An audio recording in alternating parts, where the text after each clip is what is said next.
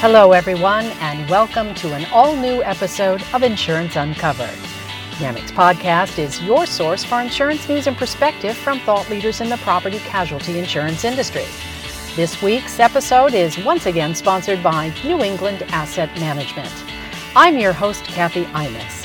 Today we're uncovering proposed criteria for evaluating the U.S. approach to group capital, why NAMIC has concerns about the international comparison.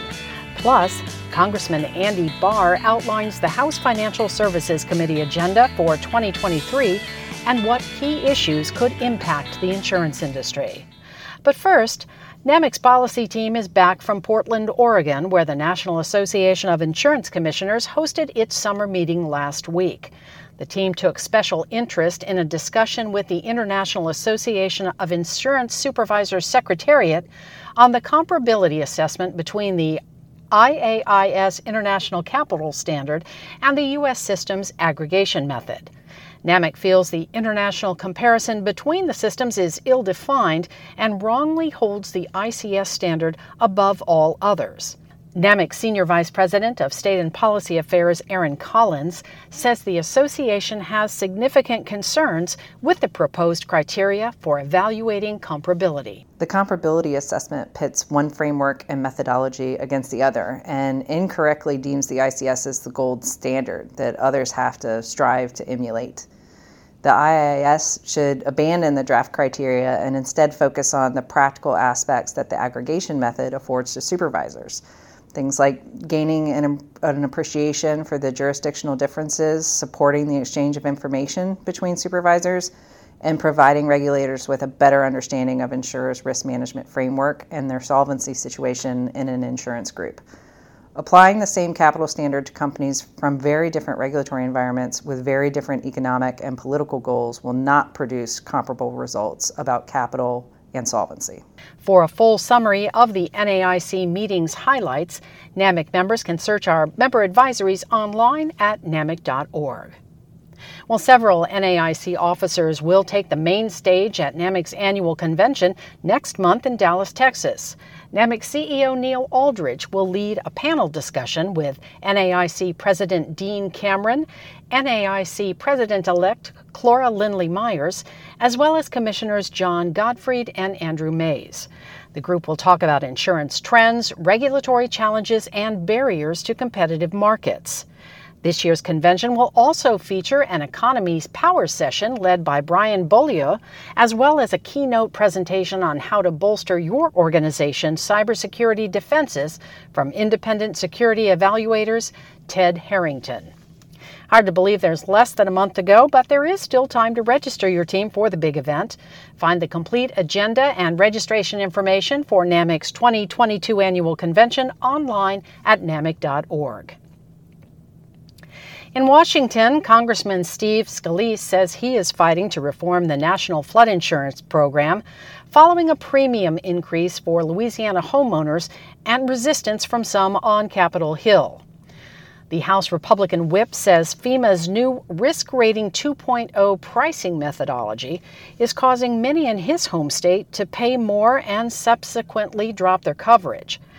FEMA, meanwhile, says its pricing methodology that took effect last October is designed to deliver rates that are fairer, easier to understand, and better reflect an individual property's flood risk. For years, NAMIC has advocated for long-term NFIP reforms to create a financially stable program that can help millions of Americans who are now facing growing flood risks. The program has been reauthorized a whopping 19 times since the end of 2017, with some extensions as short as just a few weeks. The NFIP is currently scheduled to expire at the end of next month. NAMIC works closely with the House Financial Services Committee on a variety of federal issues that affect property casualty insurers. So on today's Unscripted, we're happy to welcome a member of Congress who serves as the ranking member of the Monetary Policy Subcommittee. NAMIC SVP of Federal and Political Affairs Jimmy Grandy sits down with U.S. Rep. Andy Barr to discuss the House Financial Services Committee's 2023 agenda and what some of the key issues are that could impact the industry going forward. Congressman, it's a pleasure to welcome you to the podcast today. Thank you for joining us. We certainly appreciate your time. Great to be with you, Jimmy, and appreciate the opportunity to talk to all of NAMIC members, and appreciate your leadership within the organization. Thanks, Andy. And no pressure, but this is the first time our CEO has ever let me guest host a podcast, so I'm hoping that we're particularly interesting today. Great. Well, let's begin the conversation. Let me dive right into possibly the most pressing issue facing all Americans today: inflation. As you well know more than anybody, current inflation levels are at record highs. We haven't seen them in over 40 years. The impact on everyday Americans is crippling in many ways, but the impact on both NAMIC members and our policyholders is profound. High inflation significantly impacts replacement costs for all losses in the insurance industry. And I believe I saw you on the news over the weekend talking about how Congress is so out of touch and focusing on so many other topics when they really ought to be focused more singularly on inflation. Can you take just a moment to discuss how inflation's impacting your constituents, your district specifically, but even more broadly, the economy?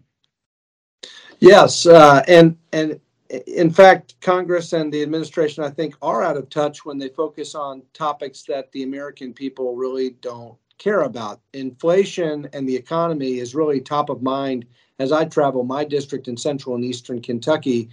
The cost of living is up across the board, and American households and businesses are paying more for virtually everything. And of course, as you pointed out, this profoundly impacts the liabilities for the insurance industry when replacement costs are increasing. So this has been a precipitous increase in prices over the last year. The cause of it, I think, is twofold: monetary policy errors, but also fiscal policy errors. And we are at a 40-year high on the CPI, on the Consumer Price Index. We've had a slight easing from 9.1% as the rate of inflation year over year to, I think now we're back to down, quote unquote, down to 8.5%. But remember, when the rate of inflation is declining, it doesn't mean that prices are not still increasing. It just means the rate of increase is going down. So prices are still going up. This inflation is taking a huge hit. It comes with a huge hit on household and business purchasing power. A Wharton School study that was recently released projected that this year American households are paying over $5,000 more for the same goods and services that they were paying for a year before. And the anecdotal feedback is alarming. Whether it's my painter who says that a cost of a can of paint is, $20 to $50 more than it was, a year and a half ago, or of course the price at the pump skyrocketing to nearly $5 a gallon when on the day President Biden took office, it was nationwide on average $2.39 to fill up your truck or your car with regular unleaded gasoline. That's come down a little bit, but it hasn't come down because of releases from the Strategic Petroleum Reserve. It's because of demand effects. Because the costs increased so much, demand has declined accordingly, and that's why you see a slight easing in gas prices. Fuel prices, though, have not come down in terms of coal, oil, natural gas, home heating costs, utility costs, or diesel. And so that's impacted the farm economy. But what caused all of this? It's a classic supply-demand mismatch. You had excess spending on the fiscal policy side, excess spending that created overspending created excess demand. And then on the supply side, the threat of higher taxes means less capital expenditures, less business investment. That is an impediment to repairing supply chain bottlenecks. And of course, a war on domestic energy production, and energy goes into everything: manufacturing, transportation. That goes down the supply chain and ends up at the consumer level, the retail level. Prices increase. because the cost of fuel is so much higher. That is because we have constrained the supply of energy. And it's not just, Jimmy, it's not just because of the fact that we're producing 3 million fewer barrels of oil in the United States a day, fewer than what we were producing 2 years ago. It's also because of the war against and the cancellation of energy infrastructure projects like the Keystone XL pipeline. The fact that regulators are holding up 4,400 drilling permits and impeding the construction of new refineries. But to conclude my thought on the supply-demand mismatch, the ground zero of this effort to constrain domestic supply of energy is the politicization of the financing of energy. This environmental, social, and governance movement, and also the weaponization of bank regulation to choke off capital to fossil energy companies. Energy production, exploration, and production is a very capital-intensive business. There is a long recovery period in terms of recovering the cost of capital. And so that lack of certainty when financial regulation is weaponized against the energy sector, both in terms of securities regulation and in bank regulation, means that production goes down, domestic production goes down. So ESG plays a role in this. And then the final point is the monetary policy mistakes that compounded these fiscal policy errors. And what I mean by that is the Fed was behind the curve.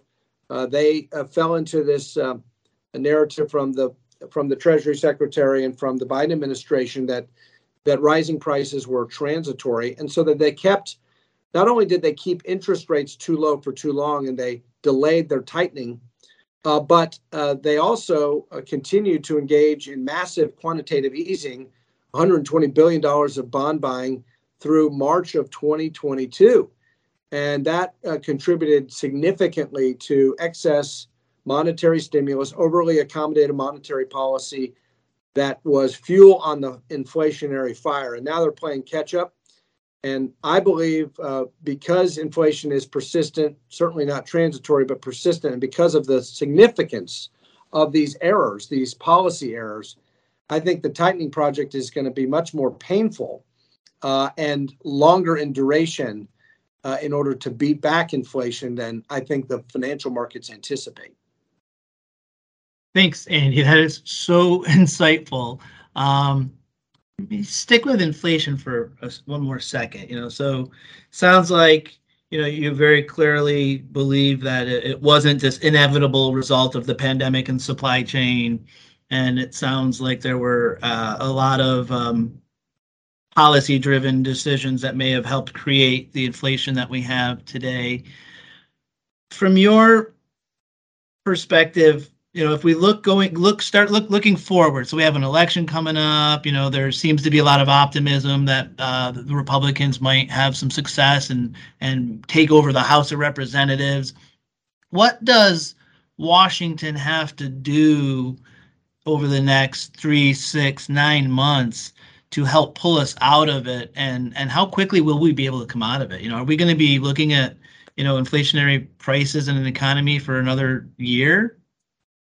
Well, first and foremost, politicians in Washington, both in the executive branch and the Congress, need to recognize the pain, acknowledge the pain of the American people. Some seem to be putting their heads in the sand. And for some time, they first called it transitory, then they blamed it on Putin, they blamed it on the pandemic. They blamed it on everything other than their own policies, and not recognizing, acknowledging what is the true cause here, I think is a problem. Now, obviously, the pandemic had a role in disrupting supply chains. Obviously, the war in Ukraine has a role to play on global energy markets. But if you cannot acknowledge the massive contribution of errors in policy here at home, both at the Fed and in Congress and the administration, to create excess demand and constrain supply all at once, then you're not going to be able to fix the problem.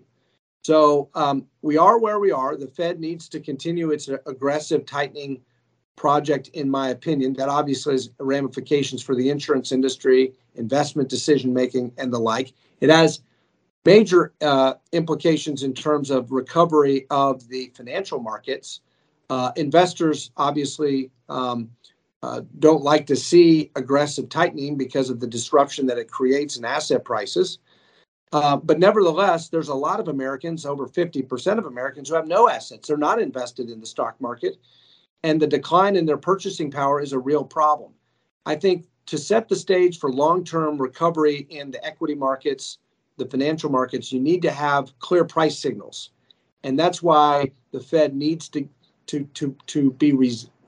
be resilient, to be persistent, and have some fortitude in the face of criticism to get these prices down. But dealing with the demand side of the equation is not enough. There needs to be a reversal of these fiscal policy errors to fix the supply side. On the one hand, Congress needs to stop threatening to raise taxes. We just did. I mean, I voted against it, but the Democrats, in a partisan reconciliation bill, voted to raise taxes on job producers, energy producers, and people saving for retirement in the middle of a recession. Recession is defined by 2 consecutive quarters of negative growth, regardless of what the White House says the definition should be. And so that is not a sound strategy for encouraging business investment and repairing the supply side and dealing with constraints on energy production. And that's the other part of the solution. The other part of the solution is we need to start producing energy again in this country. Stop the overregulation of the energy sector.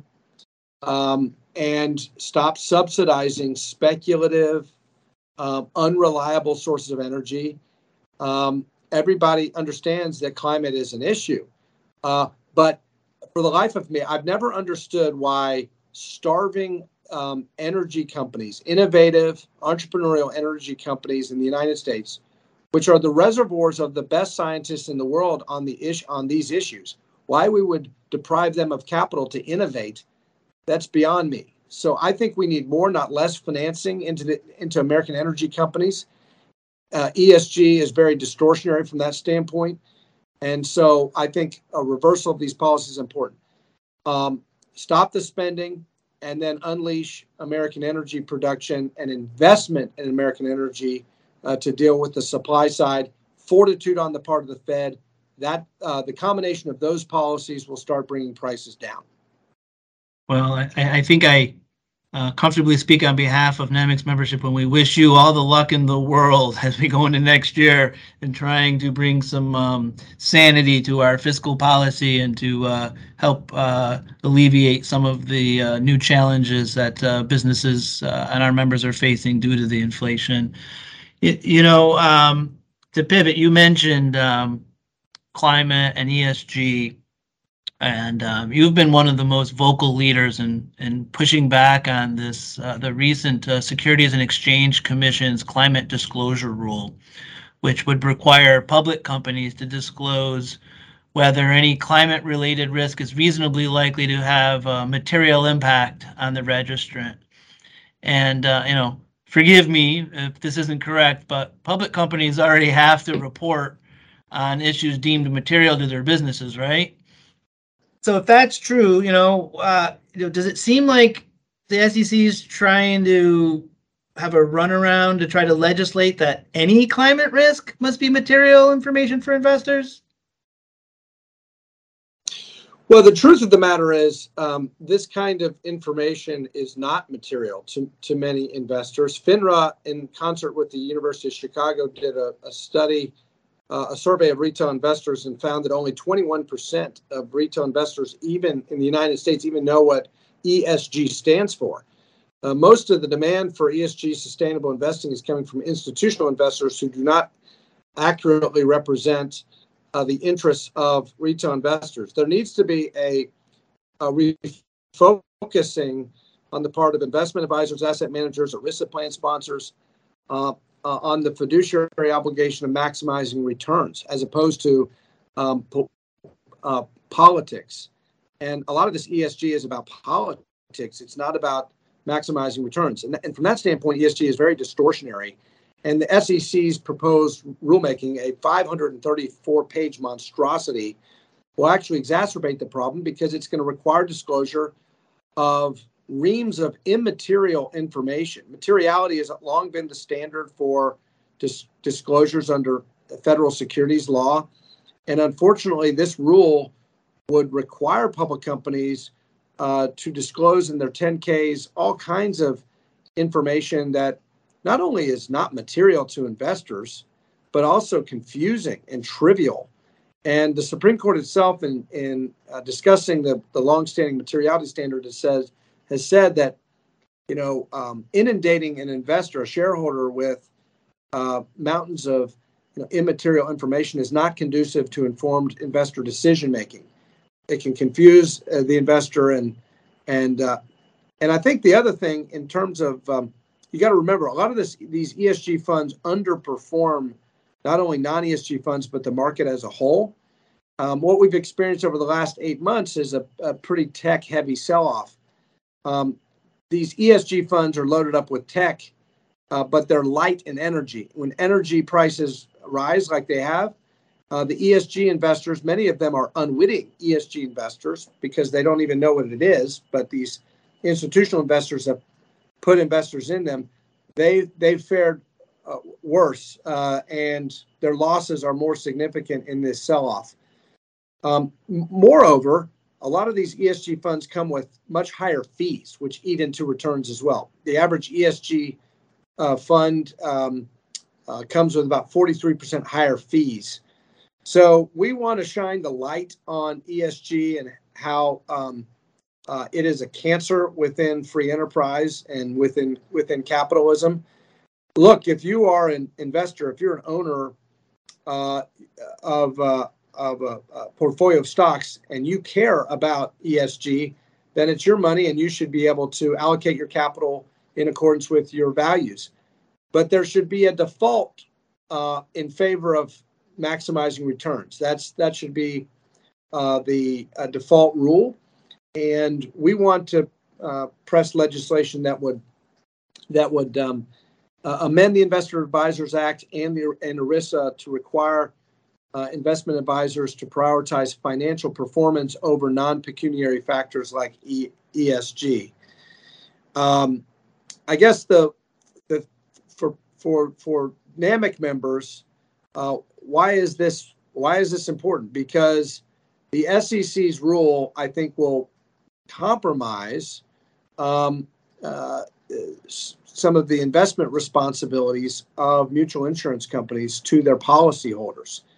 ESG is very distortionary, and if the SEC requires public companies to disclose all this immaterial information, I think it's going to be harder for a mutual insurance company to allocate capital in the best interests of the policyholders, as opposed to allocating capital in a politicized way. So we want the focus to be on the policyholder, the mutual policyholder, the investor. We want maximum returns as opposed to the politicization of capital allocation. Thanks, Congressman. Do you ever just, I know you've been at this for a few years now. Do you ever just step back from this and ask, how in the world did it become a radical position for you or others to take to insinuate that the priority of investing ought to be in getting returns for those you're investing on behalf of? I mean, how did we get there? Is that kind of an amazing? Shouldn't that just be an assumed priority for anybody? If you give me your money to invest it, that I should have to give you return on that, as opposed to trying to figure out what things you'd like me to fix in the world? Yeah, that's exactly why I call it a cancer. It's a cancer within capitalism, ESG, because the longstanding fiduciary obligation of directors and officers, the fiduciary obligation of investment advisors, asset managers, has always been to maximize shareholder value. And when non-investor, non-owner stakeholder interests trump or preempt the interests of the owners of the company, it becomes very distortionary. Incentives are changed, and there's the performance of companies is compromised as a result of that because there's a misallocation of resources. So we need to get back to basics. We want in the next Congress, if the American people give us the responsibility to lead in the majority, we're going to refocus the priorities and get back to basics, requiring directors and officers to fulfill their fiduciary obligations to shareholders, requiring investment advisors, requiring asset managers, ERISA plan sponsors to be laser focused on returns for their investors. And if an investor wants to allocate his or her capital in a way that doesn't maximize returns, it's their money. They have the ability to do so, but there has to be full disclosure and there has to be written consent that they're going to be allocating their capital in ways that do not maximize returns. There's been a myth perpetuated by the advocates of ESG and stakeholder capitalism that ESG investing is fully and completely compatible with maximizing returns because, quote unquote, it's the future. But the truth is there is a conflict because of higher fees. And historically, the data bears it out that there have been lower returns, especially in a sell-off like the one we've had. And remember, it's kind of investing 101. Jimmy, think about it. Investing 101 has always taught us in diversification. ESG is the idea of concentrating risk in certain politically favored asset classes. It is totally and wholly inconsistent with the basic fundamentals of diversification and investing. And so I think ESG will be subject to rigorous scrutiny and justified scrutiny in the coming Congress. And this fad of the government through the SEC picking winners and losers in the credit and capital markets, politicizing the allocation of capital is going to come under the microscope. The job of the SEC is investor protection. It's not to solve climate change. As important as that issue is, the SEC doesn't have jurisdiction over environmental policy, nor does it have expertise. The American people, through the capital markets, should be allocating resources as the market decides, not as central planners in Washington decide. Congressman, that's a refreshing perspective on that topic that we don't hear enough today. And you started actually even looking forward there into maybe next year. And so, as a longtime member of the House Financial Services Committee, you clearly understand the critical role the committee plays in impacting policy decisions, and whether it's insurance, banking, housing, monetary policy. And I'm sure it hasn't been easy in the minority for the last few years to not be able to have as much say or control over that policy direction.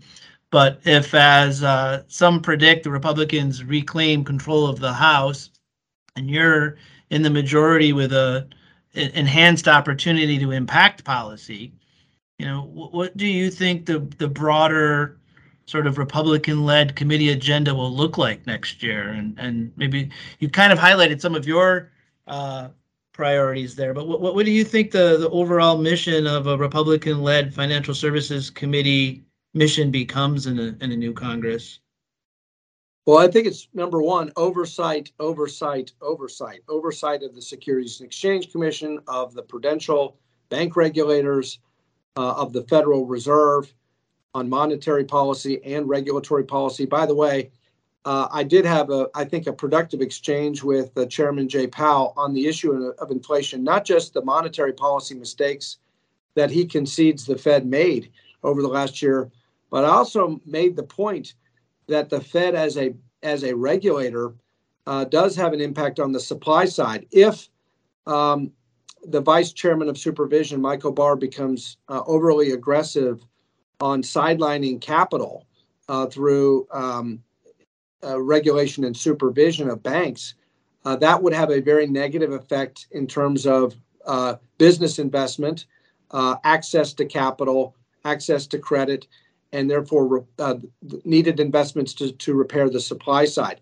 And especially if they politicize bank regulation to redirect capital away from fossil energy at a time where we need more, not less, financing of energy to lower the cost of not just gasoline and home heating costs, but also every item that goes into the supply chain that's impacted by fuel prices. The Fed does have a role to play. So oversight of all the regulators is number one, what we need to be doing. Obviously, then we need to be pushing back against some of these ill-advised regulations that are going to disrupt the capital markets, like this SEC ESG climate disclosure rule. Now, depending on how the outcome of the election goes, even if Republicans take back the House and the Senate, of course, President Biden is there to veto any legislation that we would be able to pass and get through a filibuster potentially. So what do we do in that instance? Well, there's a new tool that the U.S. Supreme Court has given the private sector in pushing back against unaccountable, unelected bureaucrats in the administrative state, in the executive branch. And that's this West Virginia versus EPA decision that says for major consequential policy matters, no longer will courts just simply defer to agency action, that the courts can invalidate overreaching administrative action like this climate disclosure rule if there is not a clear, specific delegation of regulatory authority to that agency by the Congress. And I think it's pretty clear that the Congress did not give the SEC the authority to promulgate this sweeping rule that will be incredibly disruptive to the capital markets and not only fail to protect investors, but actually hurt investors in ways that we've already described. Congressman, thank you for being so generous with your time. Before I let you run, one last really hard-hitting question. You know, I've been fortunate enough to visit your congressional district a few times over the years, and it's no secret it's literally one of the most beautiful in the country. And I think I've heard someone once say your district is famous for horses, gambling, bourbon, and a whole lot of churches. So hopefully that balances everything out. So I'd like to end our discussion on one of those topics that you might guess, which is bourbon. You have some of the best distilleries in the world in your district, from Woodford Reserve, Buffalo Trace, Four Roses. So most importantly, I know you faced redistricting this year and they redrew the lines. And while I sincerely hope they didn't make your district more difficult for you to get reelected in, it feels like it would be devastating if they carved any of those distilleries out of your district. Have they all remained in your district? Well, no, unfortunately, we did lose the Buffalo Trace Distillery in the redistricting as Franklin County and the capital city of Frankfort moves out of my district because of the growth of population in central Kentucky and the Lexington area. But we will still represent Buffalo Trace for sure. All the great bourbons there, including the signature Buffalo Trace bourbon, the Pappy Van Winkle line, Blanton's, Weller, some of the other great bourbons that distillery produces. But we will still represent in our district Wild Turkey, Four Roses, Woodford Reserve, Castle and Key, a number of other distilleries. And we pick up a few distilleries as well in Mercer County. So we'll still be the bourbon capital of the world, and we'll work with all of the distilleries on the Bourbon Trail. And the great thing about all of these industries is we need insurance, and your industry, serves every and touches every industry, and the bourbon industry, the horse industry, they are heavily insured industries, and with any businesses like these industries, our signature industries, bourbon and horses, there's risk, and that's why we need good insurance to back up our signature industries. That's a great way for us to exit, Andy. I'm glad that all of those industries need insurance, and if Congress and Washington keep heading down the path they're on, we may need more bourbon in our industry as well. So maybe it's a fair exchange there. There you go. Thank you so much for taking time to chat with us and our members today. We appreciate it a lot. You've been a great friend to our industry over the years, and we're grateful for your time today as well. So thank you, sir. Thanks, Jimmy, and cheers to NAMIC, and we appreciate the relationship with you all and appreciate everything you all do for our economy. And that's a wrap for this week's episode of Insurance Uncovered. Thank you for tuning in. We appreciate your support. And a special thanks again to our sponsor, New England Asset Management. Insurance Uncovered will be back again on September 7th with more insurance news and insights from industry experts. So until next time, I'm Kathy Imus. Have a wonderful day.